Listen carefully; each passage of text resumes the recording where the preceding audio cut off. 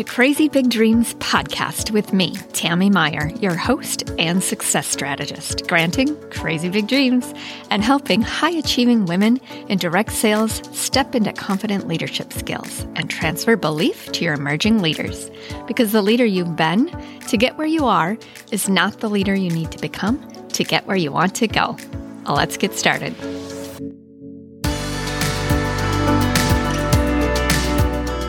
Hi, welcome to episode 82. Our topic for today is not one I chose. It chose me. Have you ever felt that way about something? Maybe the company you work for or the business you've built. Some of you, I know, feel that it chose you. And I find this admirable because it tells me you were open to receive. An undeniable trait of high-achieving leaders is their willingness to receive. You can find the full transcript of this episode at crazybigdreams.biz/82. This is my very personal story for you, and I'm here today to share it and the perspective shift it created for me. This is not typical because I'm a pretty private person, or I'm working to be less that way. When I know it can serve others and when I'm feeling drawn to share. So this is a personal story and I may get emotional and that's okay. The reason I'm sharing this with you is because the shift in perspective this experience has given me is profound and I've been surprised by it and wouldn't have happened without this experience, I believe. But we have to be open to receive, to embrace, to be curious, and let difficult situations shape us. So this is what happened. Recently, my baby, my 1-year-old, who I still call my baby, had a strong allergic reaction to food, specifically eggs. Now, I know this can be a really difficult topic for many. Their relationship to food is a very personal thing. How you eat, what you eat, don't eat, how others feel about what you eat, all of that. I'm a vegetarian and some days vegan, other days pescatarian, but I've been vegetarian for all of my adult life. So I have a bit of experience with particular food preferences and how they are received. Just here to say that I know food is a big topic for a lot of people, and I don't take that lightly. Not to mention what we feed our babies and how we feed them and all that you can unpack with that. It's not lost on me. This is simply my personal experience and how it created a big shift for me. I suggested to my husband that we try eggs. He was getting breakfast ready while I was outside with our other kiddo.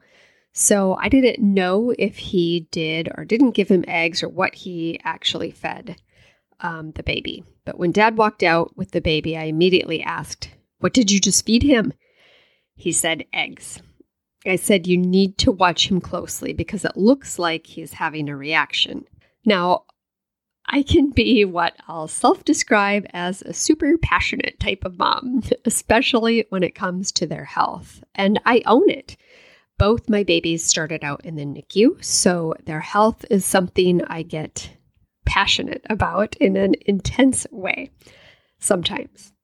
Okay, most of the time. It comes with the territory of their NICU experience for me, and that's maybe a topic for yet another episode. But I finished outside with our other kiddo, and when we went in, baby was fussy and cranky. He's almost never fussy and cranky. It's just not his temperament. Dad said, "I think we have an allergy to eggs." His face was red and splotchy. He also still gets eczema flares though, but I knew as soon as I saw him, this was not that. He just wanted to be held. He started itching and rubbing his face, and I held him, and he was looking a little sleepy, which is also not his temperament, but it was getting close to nap time. So I made a bottle and took him to his nursery to rock and cuddle. As soon as I sat down, everything came up and up and up and up. Oh, I have a thing with throw up. I just can't handle it. It's every time he's gotten sick, he's done it all over Mom, of course. He then started breaking out in hives as we were talking through who was going to take him to the ER or urgent care. Do you debate this with your spouse or partner? I'm always for the ER, my husband not so much, because the wait can be hours before you're seen, and I get it. So this was a bit of a discussion, although very quick, because we are, of course, deeply concerned and working to stay calm and level-headed. Okay, I was working on it. My husband is always calm and level-headed, always. After talking it through, we both agreed he would take him to urgent care and I would stay with our other kiddo. So I immediately sat down on the floor after they left with my other kiddo and we started praying. He had to be okay.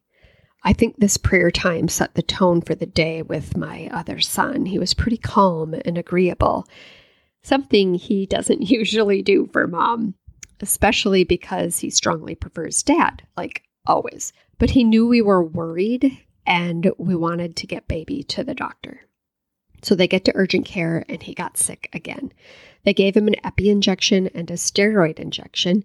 He met his length of observation at urgent care and they said to take him to the ER for further treatment and observation. So dad takes him to the ER where they gave him Benadryl. He throws that up and they wait in an exam room for observation. This is all taking the majority of the day, like 8 hours. And my husband is not getting great reception or service on his phone, but he's updating me when he can. I know, right? I am so nervous and worried.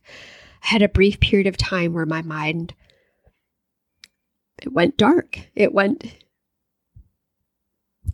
to the worst case scenario and I was really scared. Then a picture and a text came from my husband. I think his face is starting to clear up. The medicine seemed to be working. Praise the Lord. We prayed again, and I can't tell you the relief I felt, but I wasn't going to be completely okay until my baby was back home and I could hold him, right?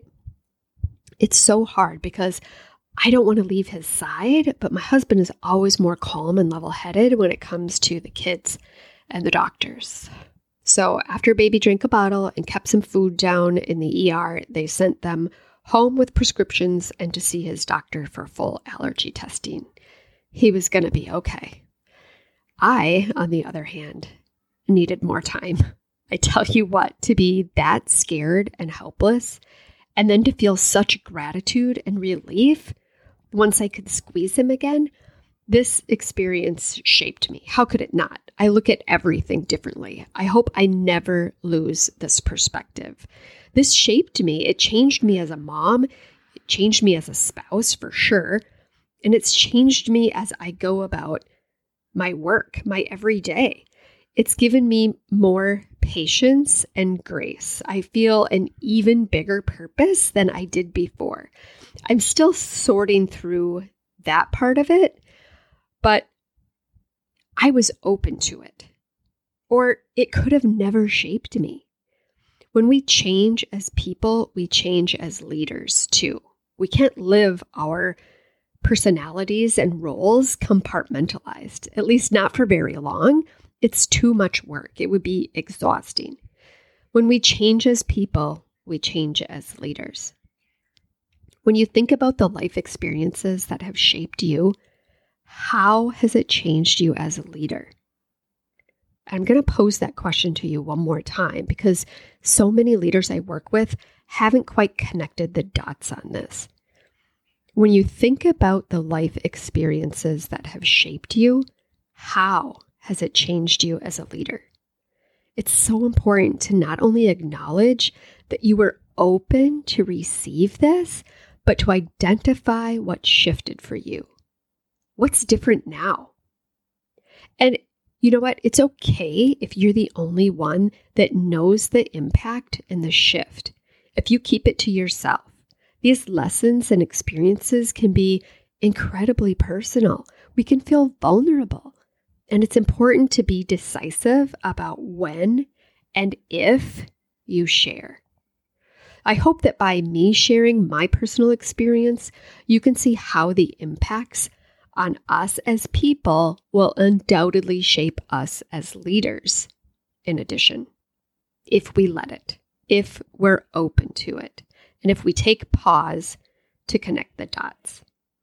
I'm more patient. I've been giving more grace all around me, but especially to myself. And that's worth sharing with you, because being open to receive the lesson is how we allow this to happen for ourselves. Even my mantra at the end of every podcast episode, the best is yet to come.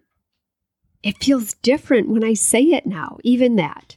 I hope that you'll click over to Your Crazy Big Dreams on Instagram and share one thing you're taking with you from this episode. It would mean a lot to me after sharing such a personal story. The best is yet to come, friend. Always. I am so grateful we had this time together today. Thank you for tuning into Crazy Big Dreams podcast. Please share this episode with other savvy leaders in direct sales and find me on Instagram at Your Crazy Big Dreams. Simply press subscribe so you don't miss an episode and drop a review.